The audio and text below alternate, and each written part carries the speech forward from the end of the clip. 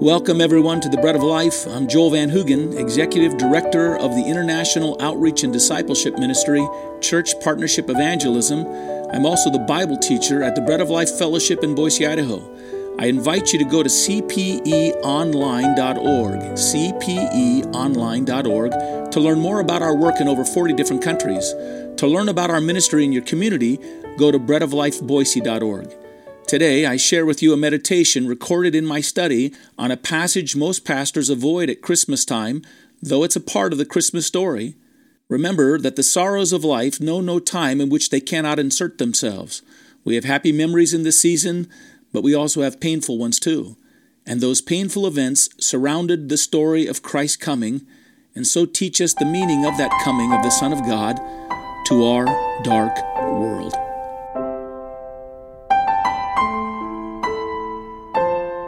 The title of our meditation is The Dark Turn at Christmas, taken from Matthew chapter 2, verses 13 through 18. Now when they had departed, behold, an angel of the Lord appeared to Joseph in a dream, saying, Arise, and take the young child and his mother, flee to Egypt, and stay there until I bring you word, for Herod will seek the young child to destroy him. Then he arose and took the young child and his mother by night, and departed for Egypt, and was there until the death of Herod, that it may be fulfilled which was spoken by the Lord through the prophet, saying, Out of Egypt I have called my son. Then Herod, when he saw that he was deceived by the wise men, was exceedingly angry, and he sent forth and put to death all the male children who were in Bethlehem and all its districts, from the age of 2 years old and under, according to the time which he had determined from the wise men. Then was fulfilled that which was spoken by Jeremiah the prophet, saying, A voice was heard in Ramah, lamentation, weeping, and great mourning, Rachel weeping for her children, refusing to be comforted, because they are no more. We like to tell the story of the wise men that came to bring their gifts to the infant Jesus. It's a lovely picture to see these men coming from afar to bow and worship him who was born the King of the Jews. And those gifts they brought, how rare and precious. And if we took the time to consider them, we would see that each gift is symbolic of some facet of Jesus Christ's life and ministry. But those gifts were also exceedingly practical. Joseph would need them, or the exchange of them for the money that would provide for his family once he had fled to Egypt and hid with them there for 3 years. Herod has decided that the Magi have fooled him, seen through his feigned interest in worshiping the baby Jesus and feigned their own willingness to take Herod to that child. He was wrong. They weren't fakes like him. God had warned them of his plot. But now Herod moves as fast as possible to kill the infant king. This account is consistent with Herod. On one occasion, he had over 300 of his own court officers slaughtered. He murdered his wife, her mother, and 3 of his own sons. A number of his slaughters are recorded in history outside the accounts of the gospel, but not this one. It may be that in a small place like Bethlehem, the death of 10 or 20 infants was not noteworthy or irregular, but God notes it. 3 things that we should learn from our passage. The first is this: Herod demonstrates the real attitude of the sinful heart to Jesus Christ. Herod would slay anyone who threatened to replace him on his throne. And this actually is the human instinct. Now, this poses a problem because Jesus cannot remain in our lives and not be ruler over them. And those who refuse him lordship will eventually find their hearts saying, deep inside of them, kill him off. A person will do this either by denying him altogether or by creating a false Christ made after his or her own likeness and conform to their own stipulated parameters. They may give this false Messiah all the titles found in the Word of God, but they will determine what those titles mean for them and how far he may encroach into their lives. Though they call him Jesus and give him titles of honor, it's not the real Jesus. It's their own Antichrist, an idol of a certain likeness they have constructed in an attempt to do away with Jesus. Do you see this? It's not the innkeeper who is the primary expression of our attitude towards Christ at Christmas. No room in the inn, a crowded out Christ. Our problem is not just that we don't have time for Jesus or that we let things crowd him out of our lives. That is not the primary threat the unredeemed heart or the heart set on self-rule presents towards the Lord Jesus. No, such a heart is opposed to him, and the claims that Jesus' love and righteousness make upon that heart. It isn't just a matter of crowding Christ out. Snuffing him out is more like it. It's more of what the heart that is set on self-rule does. People will crowd to Jesus until his authority begins to make commands upon them. And then, at first, they will just shrink back from him, but shrinking away from him will not be enough. Eventually, unchecked in the commitment to self-rule, our hearts will not just shrink back from Christ, they'll strike out at him. Before Jesus was sent to the cross, you'll recall that Pilate asked the Jews gathered at the place of judgment, "What shall I do with this one named Jesus?" And they cried out, "Crucify him." They were not the first with that cry. Herod was when he sent his assassins to Bethlehem. And they were not the last with this cry either. Every heart, when unbowed to Christ, ultimately cries the oath still today. The second thing we can see in this horrific story here is that Christ identifies with the sorrow and darkness of our world.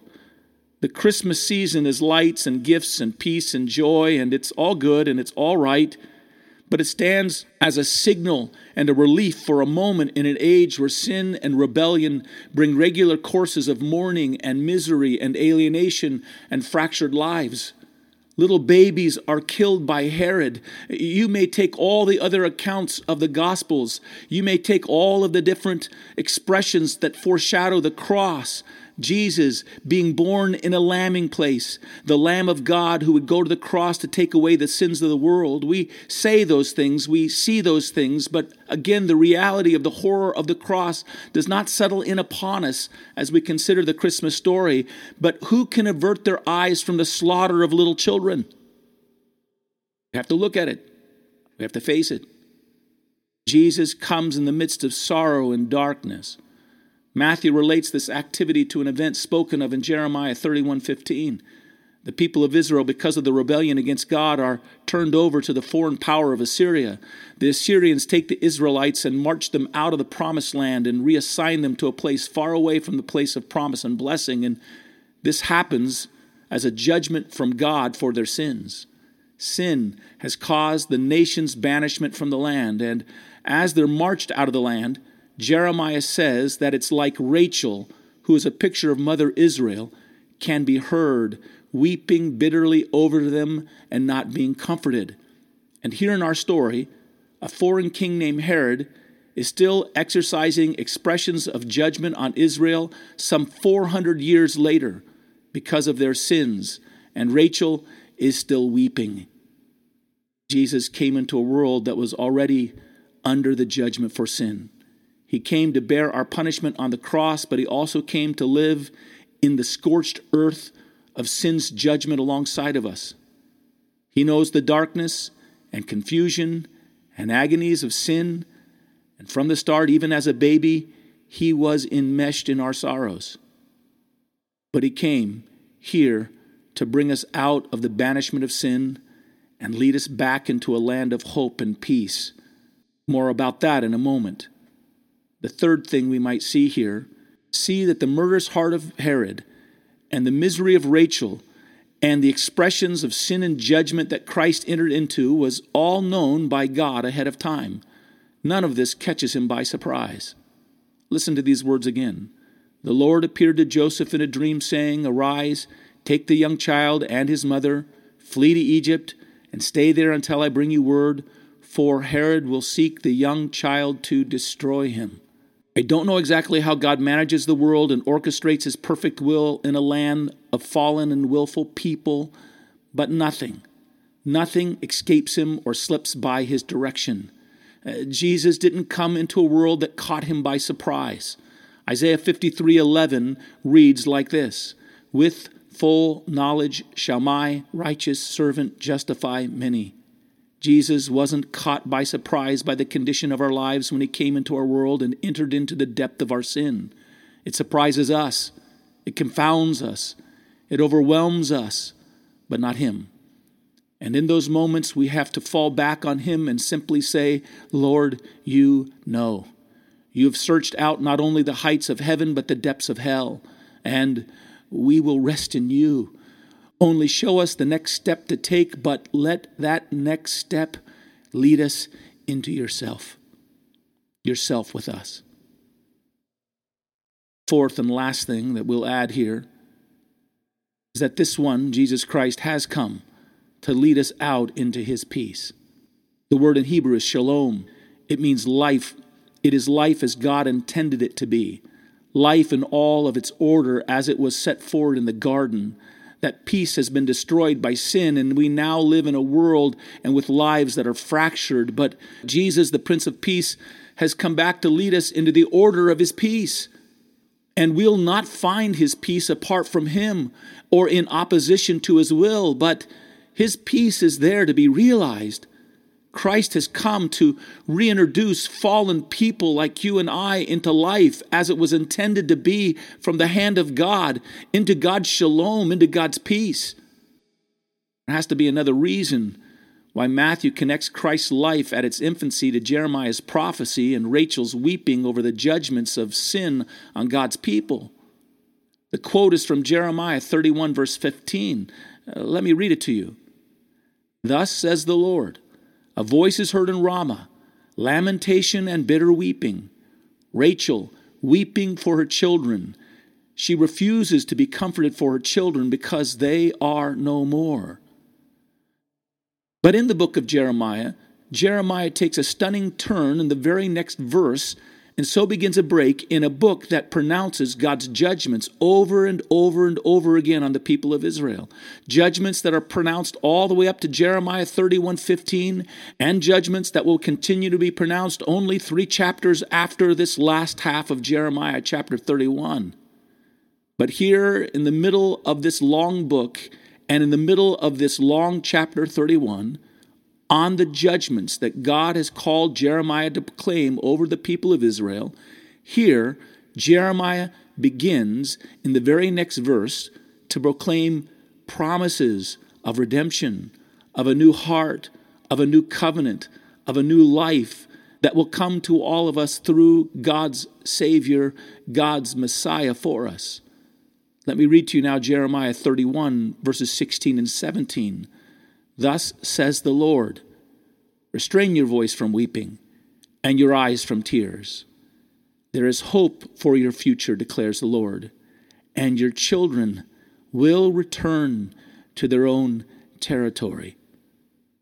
Matthew is acknowledging the horror and the pains of sin and its judgment upon us all.